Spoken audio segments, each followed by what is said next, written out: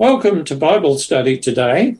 We are studying covenants between God and man. And today's study is about covenant at Sinai. I think you'll find this fascinating. But before we get into this particular Bible study, I'd like to introduce our panel, who's really the same as last week. First of all, welcome, Helen. Thank you, Len. Yes, we are, I think, almost the same, but we're not. We're a week later, and we're closer to the coming of the Lord, and hopefully we're closer to him today in our study. Amen. And I'd like to welcome Brenton. Thank you, Len. It's lovely and wet down here in the southeast, and it's good to be on our panel. I'm really looking forward to this subject, the covenant at Sinai. I think it's going to be a very exciting Bible study. And I'd also like to welcome Ken. Hello, everyone. Great to be here. And our facilitator today is Jo. But before I welcome her, I'm Len. I'm going to be your host today, but Jo is going to be our facilitator. So, Jo, welcome, and it's over to you. Thank you, Len. As always, it's good to be here. This morning's discussion will be, as you've mentioned, covenant at Sinai.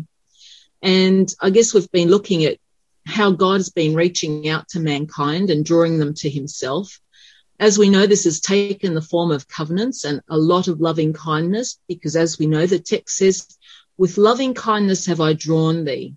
Through our discussions, we've been working our way through some of the significant covenants which form the backbone of the plan of salvation, or if you like, the steps that God is taking to bring about man's reconciliation and the return to paradise, which we know was lost. And it retraces Christ's human genealogy and how the line was chosen and preserved from destruction. We also know from Scripture that Satan, being aware of the danger of the promised seed or the promised one to his own kingdom and power base, has worked tirelessly to derail mankind's redemption. The attacks were aimed at the line of the seed of the woman, beginning in the Garden of Eden with the murder of Abel, the righteous of the two brothers, and continues all the way and right up until the end. The Bible recounts this great controversy between good and evil, and in today's discussion, we see another attempt to destroy and bring to nothing of God's promises to Abraham. The plan was to destroy the people and see what would happen to the "in thee shall all the world be blessed." But God rescues them from slavery with a mighty hand and makes a very special covenant at Sinai. We will be discussing God's amazing ability to rescue and save. We will also look at the significance of the Sinai covenant and how it does or does not relate to our redemption. So let us begin with prayer. And Len, would you like to start with a prayer? Yes. My dear Father in heaven, we know that you're a good God. We know that you care for people and love everyone despite how we react to you. And we see how you dealt with people in the past as we'll be studying today. Might we look to you for our redemption? And we pray, Lord, that the Holy Spirit might direct us as a panel today to share your word in order that people might believe and understand and come to love you. So we ask for your blessing and pray these things in the name of Jesus, our Saviour. Amen. Amen. Now, it's been a long time between Abraham and the situation that we find ourselves in during our discussion today. So I'd like to set a historical background for today's discussion, and perhaps, Ken, you'd be able to tell us, how did Israel end up in Egypt? Were they popular with the locals? I don't think they were, actually, but according to the story as written in the Torah, the Israelites actually lived first in an adjoining land, Canaan, and then a massive famine comes, which is going for 7 years, strikes the land. But because of Joseph's fine work helping Pharaoh prepare for the famine by stockpiling grain, Joseph had predicted a famine in one of his infamous dreams. Pharaoh was in a perfect position to help everyone in the land eat when there was no food, in exchange, of course, for their slavery. Now, in Genesis 47, verses 19 to 20, we read, "All Egypt came to Joseph, saying, both we and our farmland, take possession of us our farmland in return for bread. And we, with our farmland, will be slaves to Pharaoh, and give us seed that we may live and not die, and that the farmland not return to desert. And Joseph took possession of all the farmland of Egypt for Pharaoh, and each Egyptian sold his field as the famine was harsh upon them, and the land became Pharaoh's. And another little interesting note in Genesis 46 and 38 to 33 to 34, when Pharaoh called you and asked, "What is your occupation?" you should answer, "Your servants have tended livestock from our boyhood on, just as our fathers did." Then you will be allowed to settle in the region of Goshen, for all shepherds are detestable to the Egyptians. So we can see that at this stage they weren't overly, liked by the Egyptians. And because we may read further on what happened, that they grew to be a very large nation, and Pharaoh was very concerned about them. But basically, that's how they ended up in Egypt. Yes, and we know that they were enslaved, weren't they? Now, that's how they ended up during the Great Famine. They, I guess, Joseph, as you've said, Ken, came to the rescue of the people by setting up a plan to store grain. A very, very clever man. And so they came and lived in Egypt. Now, they were there for what? What would you say?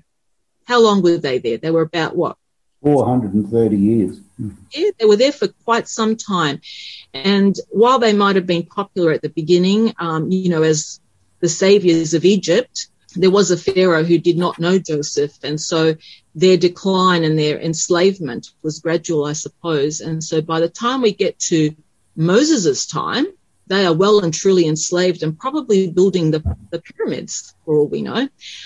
So, Helen, tell us a little bit about Moses. Who was he? Well, Moses was a very, very interesting character. He started out, of course, in a little basket, which he was put into, which I find fascinating, because at the time they were trying to get rid of all the babies. And God had his hand over him all the time. He ended up being in Egypt, and he ended up being trained with the Egyptian education. And it was interesting that as he got older, I mean, he learned all the ways of the Egyptian, but as he got older, he actually left there. He reunited with his own people when he found out who he was. And he went into the wilderness. It was interesting in the wilderness that God actually humbled Moses. And, of course, he was also involved in the murder of an Egyptian as well. He was not perfect, but he was a man of the time. There was a burning bush experience, and Moses being Moses, he had to go and investigate. And God called him. God called him to be a leader. And it's interesting. I've often said to people that I suffer from MIS, which is Moses Inadequacy Syndrome, because when God called him, he didn't want to go. He put up all the sort of excuses because he felt inadequate. It's different to what he was when he was in the Egyptian courts. So here he's gone from arrogancy to being humbled and having this inadequacy in him. Anyhow, after that, God called him to be the leader he became the greatest Jewish leader that set the Exodus in motion. He was a prophet. He was a lawgiver. He was a recorder of the Ten Commandments. And he also wrote what we call the Pentateuch. But there was a few things about Moses. He failed to enter the promised land because of disobedience to God. And he didn't always recognize and use the talents of others. But God used Moses, and he's a great example. He's also recorded in Acts and Hebrews, and he's in the Hall of Faith in the Bible. That's to sum it up fairly quickly. But, there's so much in Moses' life we could talk about. He almost didn't make it, Helen. That's right. But he was a man of God. I remember when he came down, when God gave him the commandments, and he came down, his face was shining. He had to wear a veil over his face. I think that's a close walk with God. Absolutely. So he wasn't perfect, but God was able to use him. With God, he could accomplish miracles, but without him, he couldn't do anything. Yeah. And of course, God had saved him miraculously from the edict to destroy all baby boys. Absolutely. So it's well worth anyone who's really interested having a look through Exodus and latter chapters of Genesis for more information and really getting to the nitty-gritty. Brenton. Just quickly, Joe, the part that's I always find curious about the story of Moses is before he goes to Egypt, where he's in the desert, he actually gives 5 excuses. There are 5 things that he says, and God has an answer for each of them. And in the end, God says, this isn't an excuse anymore. You claim you can't speak well. Your brother Aaron is coming to meet you, and he can speak well. I will speak to you, and you can speak through him. In other words, whilst Helen is right in saying that he recognised his inadequacies, God doesn't see our inadequacies as an excuse for not serving him. He sees our inadequacies as an opportunity to display his power. Amen. And I believe that that's what happened with Moses. And while you're at it, Brenton, perhaps you could give us a brief account of the Exodus and the events leading up to Israel leaving Egypt.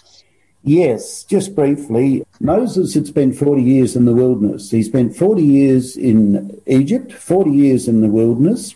We don't know who the Pharaoh was precisely, who was at the time. Some say it was Ramses II, and some say Amenhotep, and some say other people. Having been to Egypt and talked to the Egyptians themselves, I don't think they're totally clear on who it was as well that was Pharaoh at the time. God sent him by means of miracles. You remember he had to throw his rod down, and it became a snake. He put his hand in his coat and drew it out, and it was covered in leprosy, and then he put his hand in his coat again, and it was whole. When he gets to Pharaoh's court with his brother, the process is basically Pharaoh said, who is the Lord that I should let Israel go? I don't know the Lord, and I'm not going to let Israel go. Now, one of the interesting things, Joe, and probably of interest to our readers or listeners, is this. According to the Egyptians, and I've talked to them about this, they don't believe that the Israelites built the pyramids. They believe the Israelites would have been involved in building cities, forts, and things like that, but not the pyramids. Apparently, the pyramids were built by a special group of people who actually lived on site. So I just thought I'd defray that particular myth at this point in time. But well, that's interesting. Because Pharaoh refused to let Israel go, God had foreseen this in advance. He said to Moses when he was on the way, he said, I will harden Pharaoh's heart. Now, you could have a whole Bible study discussion on this particular issue, but basically we had 10 plagues. The first 5 plagues, it says Pharaoh hardened his heart. I think the 5th plague, it says God hardened Pharaoh's heart. Then you go back to Pharaoh hardening his heart. Then in the 8th plague, God hardens his heart again. If you mix all of those things up, I think what's happening here is that as each display of God's power is given, Pharaoh's heart becomes harder and harder. He chooses to harden his heart, but it reaches a point where the effectiveness of the display that God is giving is getting to the point where he simply doesn't take any notice of it anymore. So finally, plague 10, the firstborn are destroyed, from Pharaoh all the way down to the cattle in Egypt, and Israel come out. Again, as we'll find out as we study a little bit further, it was God's mighty hand that brought them out, because if he hadn't have taken the drastic action that he did, I believe that they possibly could still be in Egypt. That's true. Yeah, I just wanted to pick up something Brenton said. It was very interesting.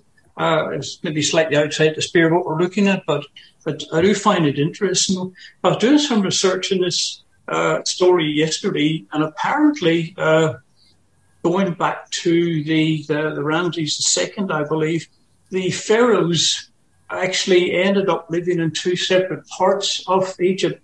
One lived in the north and one lived in the south.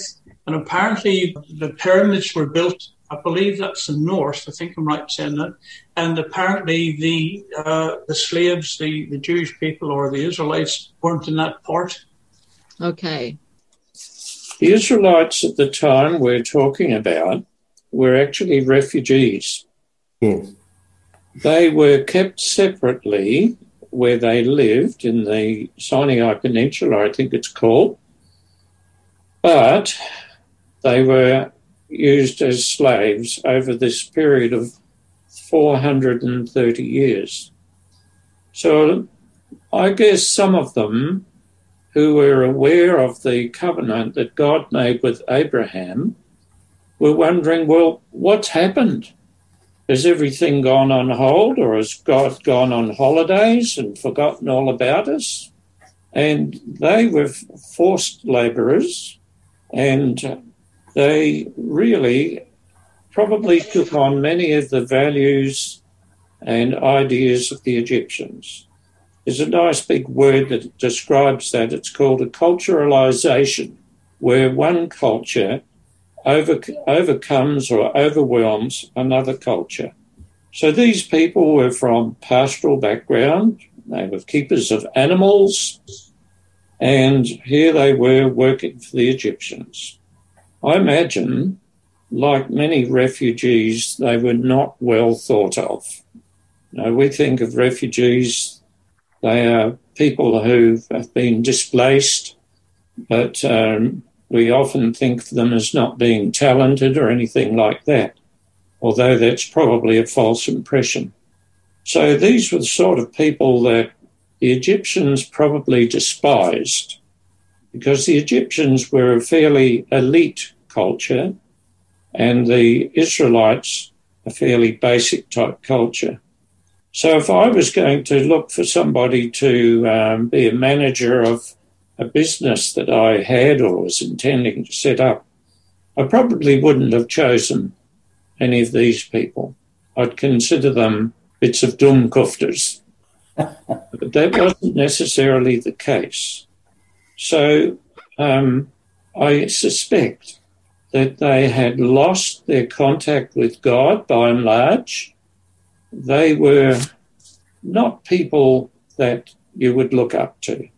Thank you. That was quite in depth. But also that when I read scripture, I get the impression that they were very angry, that they were quite rebellious, and as you said, indoctrinated in pagan philosophy.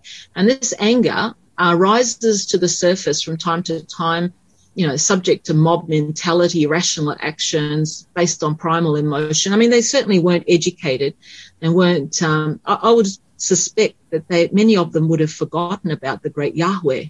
Yeah, so as we have seen, Egypt was left in ruins, if you like, and Israelites came away with precious jewels and gold that the Egyptians had begged them to take and leave because clearly they could not endure another plague, as Brenton put it, especially with the firstborn, even of Pharaoh dying. But God had shown up the Egyptian gods to be nothing and powerless, and their whole elaborate religious system was fraudulent. So we know that it ended very badly when this Pharaoh's firstborn son died, because don't forget, Egypt was then the superpower, and the nations around them, their knees must have trembled. Who is this God? A question that Pharaoh himself had asked with his interactions with Moses. So, Brenton, who is this God, and how does he portray himself to the Israelites based on some of the texts in Deuteronomy 32? Yeah, let me read that, Joe. I think it's worth reading. In a desert land he found her, or him rather, in a barren and howling waste. He shielded him and cared for him. He guarded him as the apple of his eye. Like an eagle that stirs up its nest and hovers over its young, that spreads its wings to catch them and carries them aloft, the Lord alone led him. No foreign god was with him. This is a reference that it's called the Song of Moses, Deuteronomy 32, and he's eulogizing in song the way that God had led Israel in the past. He, rather than seeing God as a vengeful God, he sees God as a loving father, in the sense of he uses the comparison of an eagle looking after its chicks. And he also, in another place, Joe, uses the metaphor of a father carrying his son. In other words, the son is weak and ill, and the father carries him tenderly. We see a very, very different picture of God. I think Moses is about to die here, and it's rather interesting that right at the end of his life, instead of pointing out God's awesome power all the time, he is beginning to try and show Israel that God is a loving Heavenly Father. He is a protector. He is a sustainer. He is a lover above all things. He wants this intimate relationship with his people because of all that he has done for them. He wants them to recognise everything that he's done for them. And I think what better way could God project himself to his people than by using these two metaphors, an eagle with its chicks and a father carrying its son.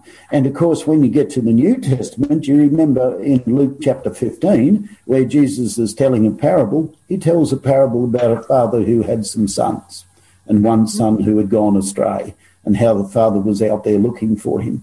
I sense even back here in the Old Testament and comparing it with the New Testament, the love of God as a father and as a protector is found all the way through Scripture.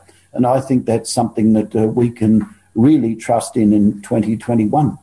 And I guess this also has implications on, if God so relates to his own people, that would have bearing on how we relate to those around us. Yes. Helen?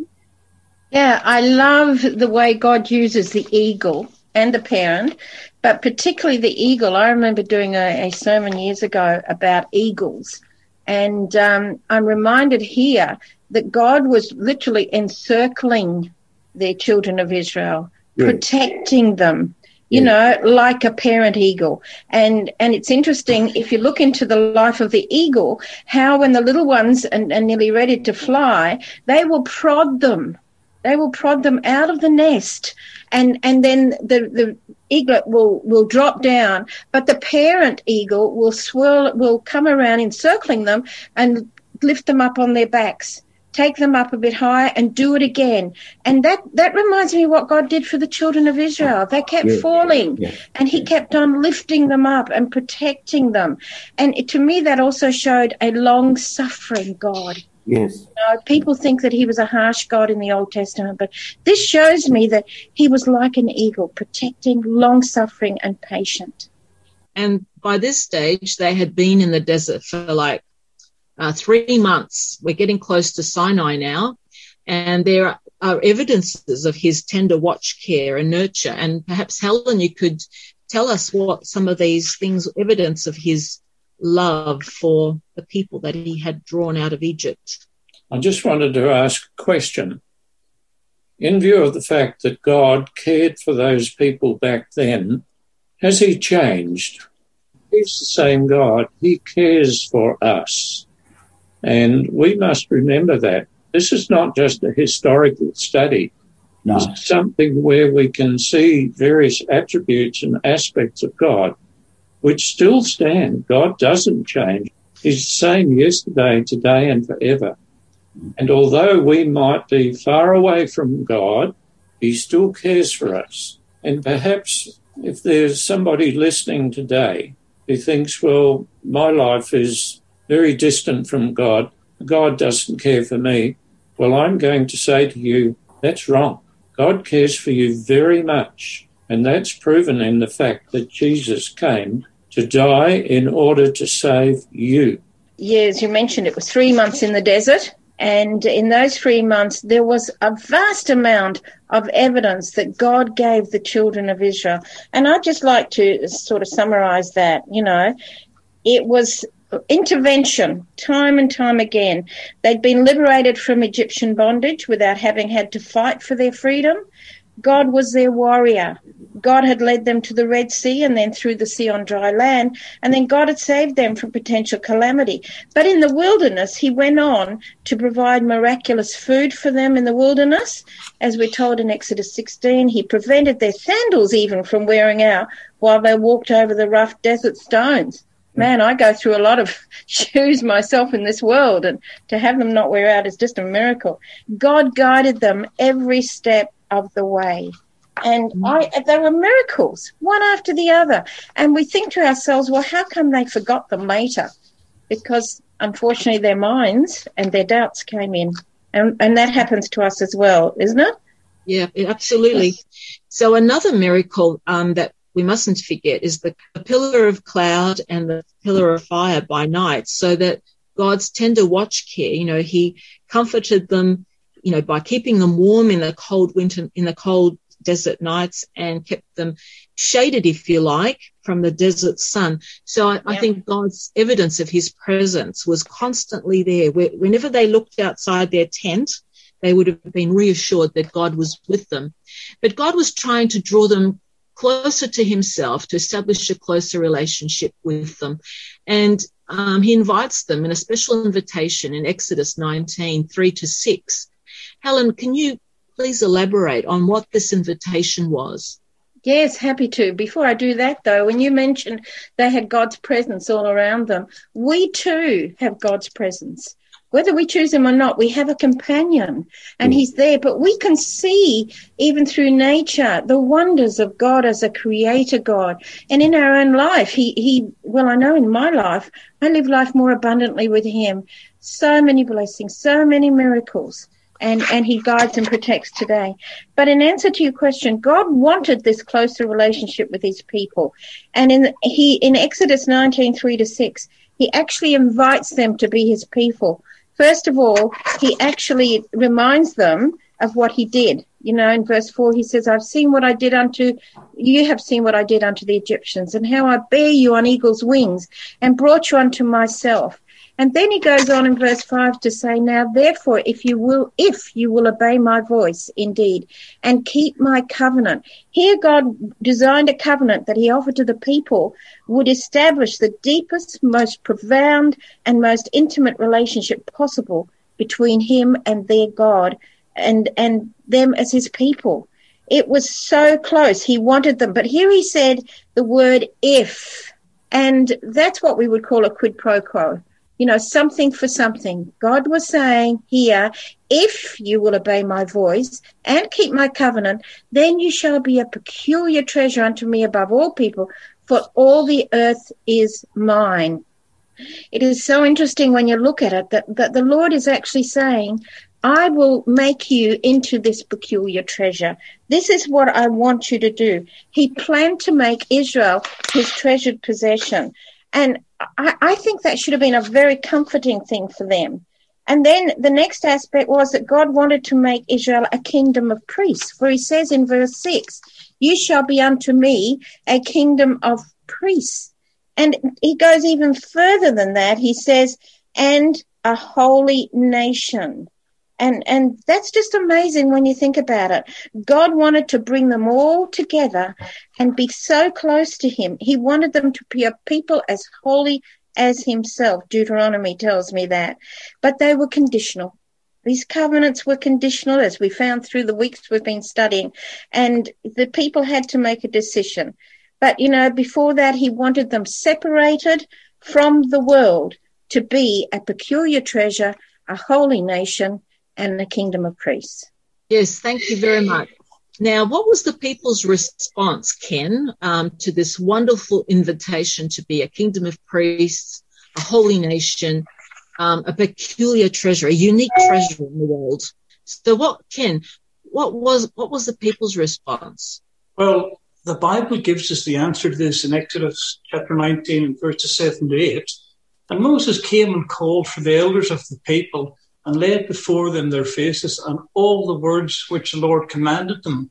And all the people answered together and said, all that the Lord has spoken we will do. And Moses returned the words of the people unto the Lord. Now, on the surface it appears, well, this looked really good. People are going to follow the Lord. But as we read some not too far ahead of time, that actually wasn't the case. Now, perhaps the people we were hearing a moment ago about all the miracles God had done for the people up until this time. And I sometimes wonder, did they perhaps get used to saying this and maybe it had lost some of its appeal? I'm not saying that's the answer, but I just wonder about that because we have these people.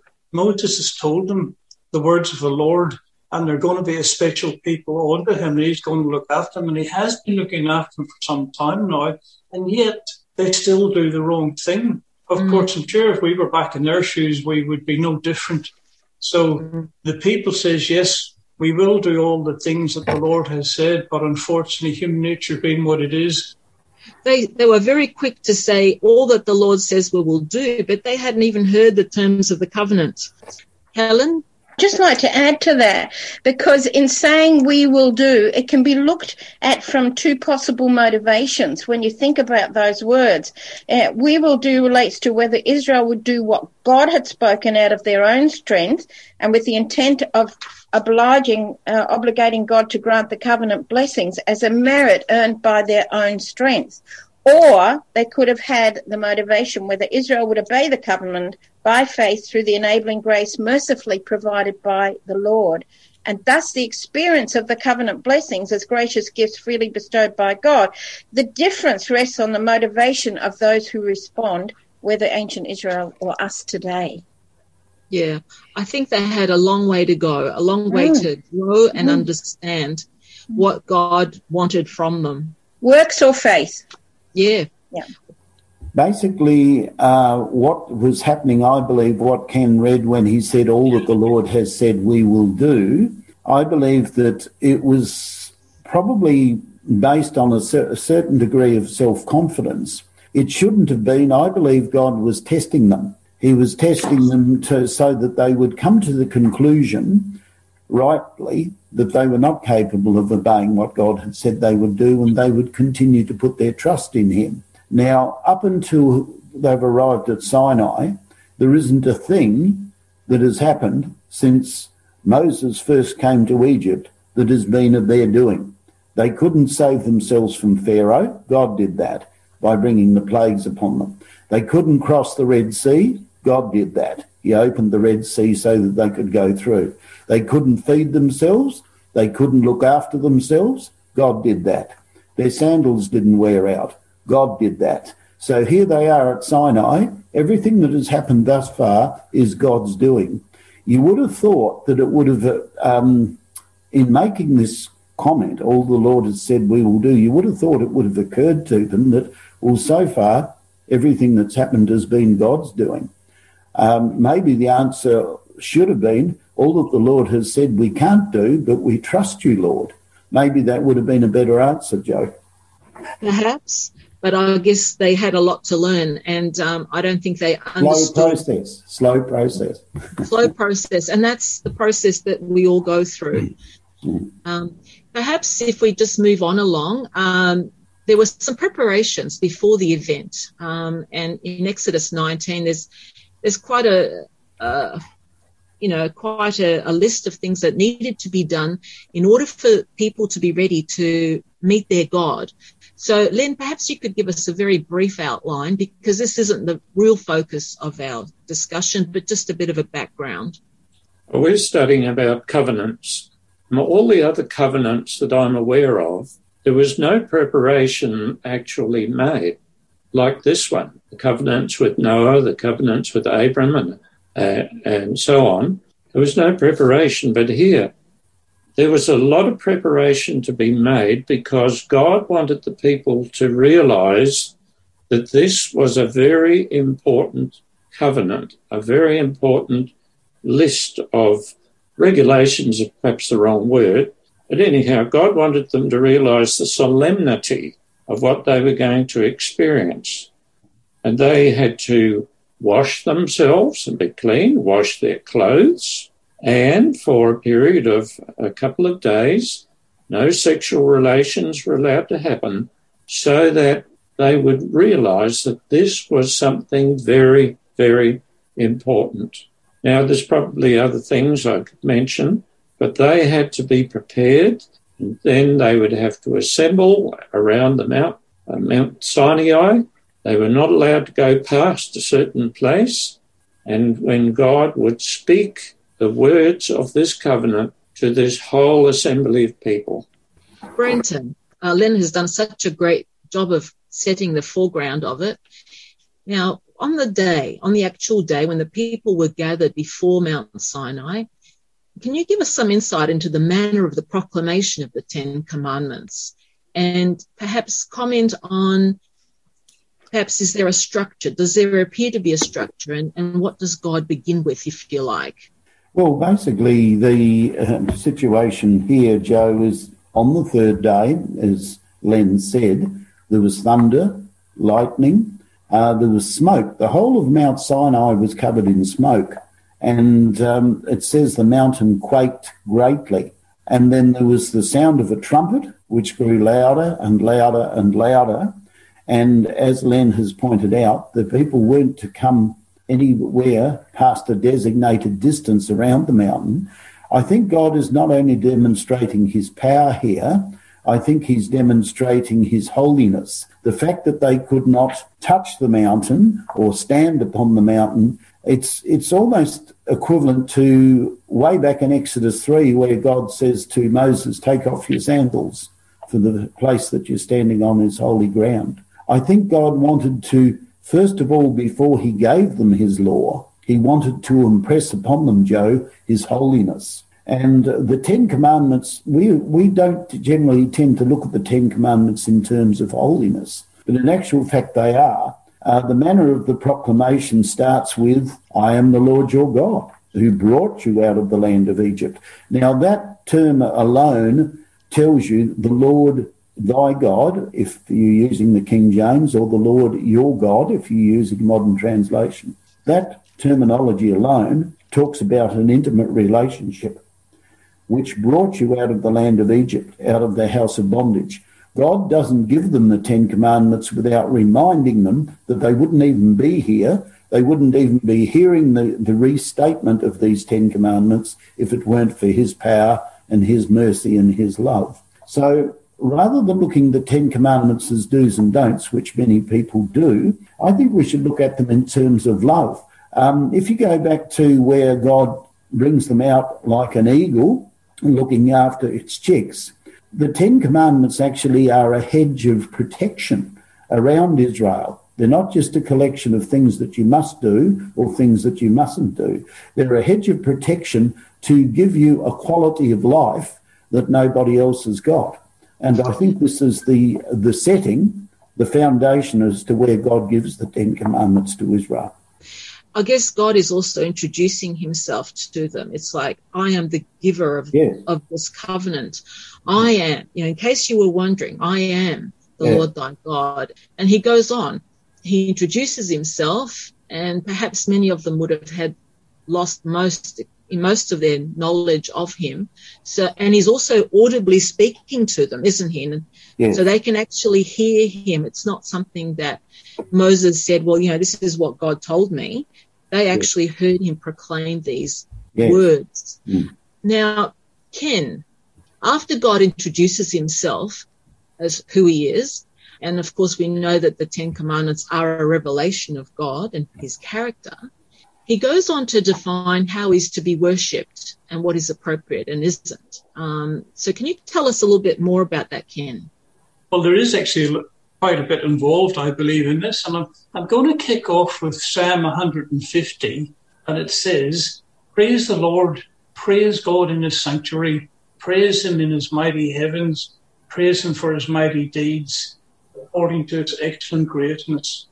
Praise him with trumpet sound, with flute and harp, praise him with tambourine and dance, praise him with strings and pipe, praise him sounding cymbals, with loud clashing cymbals.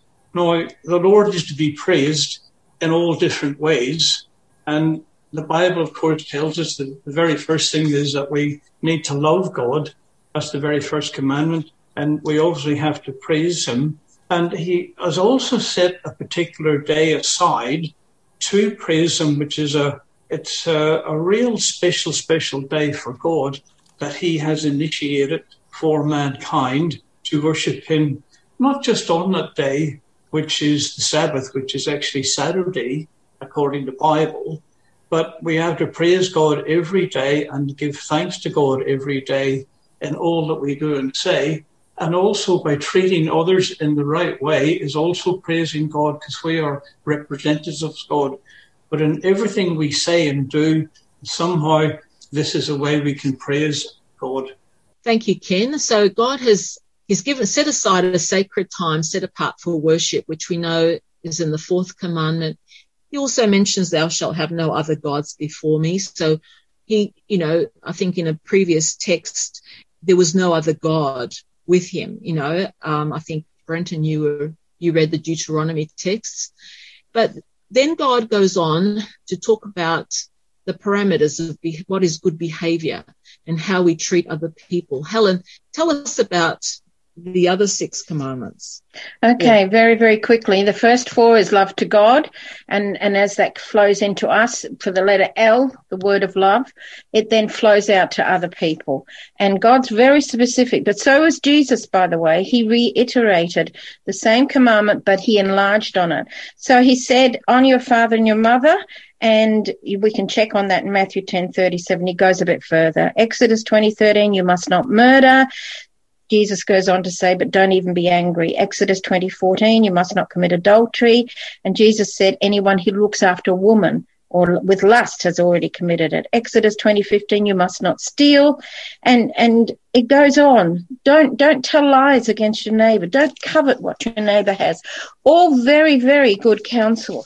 And nowadays we even still take them for granted. Killing and stealing are not good things to do and is also frowned upon by our laws. But cheating on partners and disrespecting our parents, including other people, are not considered to be good attitudes to exhibit either. What a different world we would live in if we took God's words into our heart and followed through with them through his power. Yeah. Lynn, why do you think God gave us the 10 commandments? Were they necessary? Please elaborate on this. These seem like common sense to us, don't they? What a question. We could spend days talking about this. To summarise, I'd like to say that the 10 Commandments are a statement of rights, human rights and rights of God. They are a statement of how people should live, statement of protections. Were they necessary? Well, some people say that the 10 Commandments are only given to the Jews, but that's a load of rubbish. I can give you a number of texts from the New Testament which talks about Christians needing to keep the 10 Commandments. They were necessary. In fact, if there were no perfect law like God gave these people, I don't know how society would go. It would be a real a shemozzle. Now, of course, there are some people who think that those who keep the 10 Commandments are trying to earn their salvation. That's not correct. We keep the 10 Commandments because we love God and we want to do what he says. Amen. Jesus said to the Jews, as recorded in John chapter 5, verse 39, you search the scriptures because in them you think you have eternal life. But these are they that testify of me. In other words, the way we get eternal life is through Jesus. And we know that he died to save lost humanity, to take our punishment. Now, over there in the book of Colossians, chapter 1, there's a statement that many people have got completely wrong. And I'll read it to you. It's actually chapter 2, Colossians chapter 2, verse 14. It says, having cancelled the written code with its regulations that was against us and stood opposed to us, he took it away, nailing it to the cross. Many people think this refers to the 10 Commandments, but it's not. It's separate. It's the handwriting of ordinances. It's all the regular rules and regulations regarding the ceremonial law, the sacrifices of animals, etc., etc. That's never been nailed to the cross. The 10 Commandments stand forever. And those who think they can do away with the law must realise that if you do away with the law, you do away with a definition of what sin is. And if you do away with sin, well, who needs a saviour? So that argument to me is totally spurious. No, the 10 Commandments are a rule for society, for individuals, for harmonious society and respect towards God. I'd just like to add to that, Len has just said. I believe I look at it as that they were given as a code to live by, to honour God and man. Absolutely. Like Len said, it's to protect the rights of those around us. Len, if we didn't have the law and order that we have, and much of it is based on the 10 Commandments, we would have anarchy. We know what happens when law and order breaks down. We see plenty of it on our television screens. And so thank God that there is a law, and many of our laws do follow the outline of the 10 Commandments. But a lot of people don't know that, and they take it for granted. They think that, it was man's imagination, man's wisdom that has devised these. Now, the word grace comes to mind. How do we understand obedience to God in the context of salvation by faith and grace? And does the command to obey the Lord somehow nullify the concept of salvation by grace? There are some texts in Romans, Brenton. Perhaps you could elaborate and just tell us a bit more about this. There's a few of them there, Joe. I'm going to look primarily at Romans 7, verse 7, which is one of a number of texts. It says this because it explains it actually quite well. What shall we say then? Is the law sin? Certainly not. On the contrary, I would not have known sin except through the law, for I would not have known covetousness unless the law had said, you shall not covet. The first thing that it does here is reveals it's talking about the 10 Commandment law, because thou shalt not covet, of course, is one of the 10 Commandments. One of the questions that you've asked us here is, was there something wrong with the law, and does grace nullify the law? There is nothing wrong with the law, but the law is powerless to save us. This is where the grace aspect comes in. All that the law does is point out that we are sinners. Now, you could use an illustration that we all know well. Those of us who shave, those of us who are men who shave, when we look at ourselves in the mirror each morning, we see that there are certain blemishes on our skin. Some of us have lost hair, others have other issues, wrinkles and all the rest of it.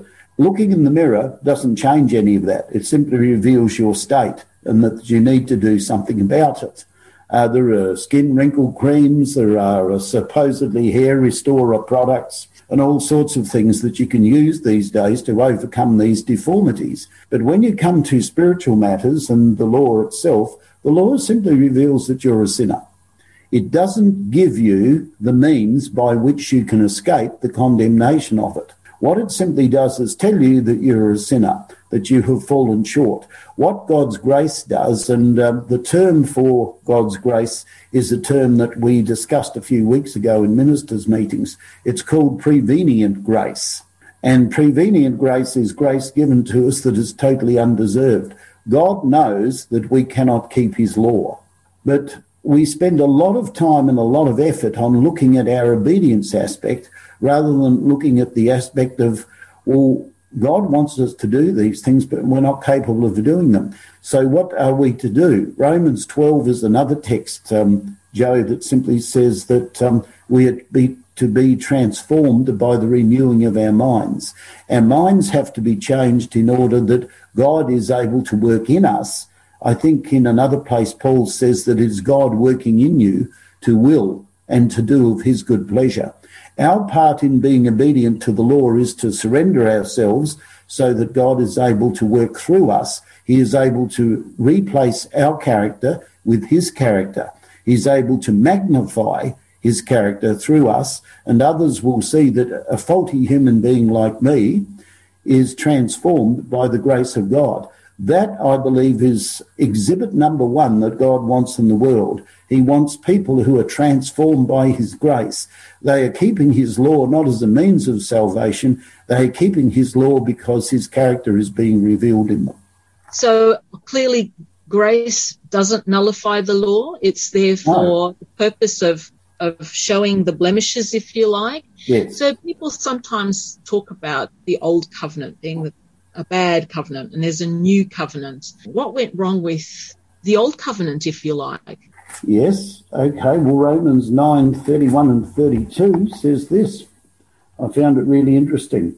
What shall we say then? That Gentiles who did not pursue righteousness have attained righteousness, even the righteousness of faith, but Israel pursuing the law of righteousness has not attained to the law of righteousness. Why? Because they did not seek it by faith, but as it were by the works of the law, for they stumbled at that stumbling stone. Now, the stumbling stone, Joe, as you know, was Christ. They stumbled at Christ. Christ came as a suffering Messiah. He came as a suffering Saviour. They were not looking for a suffering Messiah. They were looking for an all-conquering hero. And they stumbled at that, and they did not recognise that they could not keep God's law, that they were totally unable to do it. They thought that they were well on the way. That's why you had the Pharisees and all the rest of it. And then Jesus comes along to a guy called Nicodemus, and he says, unless you're born again, you're not even going to enter the kingdom of heaven. Now, that message is applicable to us in 2021. Each of us has to be born again. Those of us on the panel have to be born again. Those who are listening to this Bible study, each day you must be born again. That's the only way to the kingdom of heaven. Yeah. See, many go to church and go through the motions. It could be me or you, in order to prove our goodness before God and satisfy his requirements. And we look to ourselves, to our own self-righteousness, thinking that that is good enough. However, as you have said, we will never be good enough on our own. It is only by grace that we are saved, and that is through faith in Jesus, which is also a gift from God. Helen, we've already touched on, is there a lesson for us to be learned? The 10 Commandments were the terms of the covenant, but what was God's role in this covenant relationship? And what had they all missed all along? And can we fall into the same trap? I guess we've mentioned much of this, but have you got some new insights? Well, I just found this very, very interesting, this whole text, and I'll go as quickly as I can so you can still understand it. It was interesting that God was the one that was initiating it all. God was the one doing it all. I believe that they missed the part where God was the one. God was enabling. God was protecting. God was guiding. And I think we can fall into that same track. But when I was reading through Exodus 6:5-8, I noticed in verse 6, it starts off in verse 6 that I am the Lord. And I thought it was interesting because he says, I will bring you out. I will deliver you. I will redeem you. I will take you. I'll be your God. And it finishes again and it goes on, I'm the Lord your God, brought you out, the burdens of it. But it finishes on verse 8 with the same words. I am the Lord, your God. You know, I am the Lord. And for me, I looked at that and I summarized it by saying he rescued them. He rescues us. He freed them from slavery. God redeems us from sin. He delivered them. He delivers us. He became their God. He becomes our God. He accepted them and he accepts us. And he led them to the promised land as he will lead us also into new life and the promised land. Thank you. Ken, we see that in the New Testament. We're moving to the New Testament now, and the Jews who held the law in very high regard came to ask Jesus' opinion about which was of the greatest law, and I imagine that they wanted him to enter into some sort of debate with them. And what was Jesus' answer? Basically, the Jews, as you said, they were high keepers of the law, I think more to impress the people round about rather than anything else. And when they asked him about this question, Jesus said to them in Matthew 22, verse 37, you shall love the Lord your God with all your heart, with all your soul, and with all your mind. This is the first and great commandment, and the second is like it. You shall love your neighbour as yourself. So he was getting away from the Jews trying to keep the law such which mankind has been unable to do, but rather focus on the Lord and put him first before anything else. I guess Jesus also summarized our obligation to God and our neighbors so that any action which impinges on what would be anything but loving is wrong. Jesus summarized and at the same time broadened the law by peeling it back to the principles that govern or are indeed the bedrock of the 10 Commandments, namely selfless love. And we know that these are principles of heaven and are everlasting. So some people might say, as we've already mentioned, that the covenant made at Sinai, this was a set of Jewish rules, but we can see that it wasn't just for the Old Testament. It's an enduring covenant that has been made, he has made with his people for all time. Now, in Revelation 22, Len, there's another interesting emergence of the word commandment again. Can you please tell us something about that? All right. Revelation 22, verse 14. It's expressed differently in some versions, but the version that I like best is King James Version, which says, "Blessed are they who keep his commandments, that they might have right to the tree of life and may go through the gates into the city." And then it talks about people who don't keep the commandments. Now, some versions, they put there, "Blessed are those who wash their robes." That's kind of the next step. That is, those who accept Christ's sacrifice for their sins. So for those who say that commandments have been done away with, they've got it all wrong, because here it says, "Blessed are they who keep his commandments, that they might have right to the tree of life." In other words, to receive eternal life that God has planned. Okay. Well, I guess it's time to conclude our discussion. The covenant God formed with Israel at Sinai was a covenant of grace. Having given abundant evidence of his gracious love and care by an extraordinary deliverance from Egyptian slavery, God invited the nation into a covenant with him that would maintain and promote their freedoms. Although Israel responded in the affirmative, they lacked a true faith motivated by love. Their later history indicates that, for the most part, they failed to understand the true nature of the covenant and corrupted it into a salvation by works system. We need not follow Israel's failure and ignore the marvelous grace which has been extended to sinners. Perhaps just one little short couple of sentences from Steps to Christ. We do not earn salvation by our obedience, for salvation is the free gift of God to be received by faith, but obedience is the fruit of faith. Perhaps, Brenton, you would like to close our discussion with a prayer? Yes, certainly. Father in heaven, I just want to thank you for this study of the Word today. I pray that the promise of the Old Testament, in Ezekiel, where God promised to take a heart of stone out of their hearts and replace it with a heart of flesh, I pray that we may recognise today in 2021 we cannot obey your commandments, and obedience to your commandments are not our way to eternal life. Our way to eternal life is to accept Christ's sacrifice and ask him to keep the commandments through his indwelling spirit in our hearts. May our listeners, may our panel, may each of us have the Holy Spirit in our hearts and our lives, both to will and to do with his good pleasure. We thank you, Lord, that you have enabled us to do it, but only by your grace. Everything is by your grace. And we thank you in Jesus' name. Amen. Thank you for joining us today, listeners. One little final comment before we finish. Some of you might say, well, what about the new covenant? Well, if you read the new covenants, God says, "I will write my law in their hearts." He hasn't done away with the first covenant. It's just being expressed differently. Anyhow, we really appreciate your company today, and we look forward to having you join us again next time. So until then, keep walking in the footsteps of Jesus.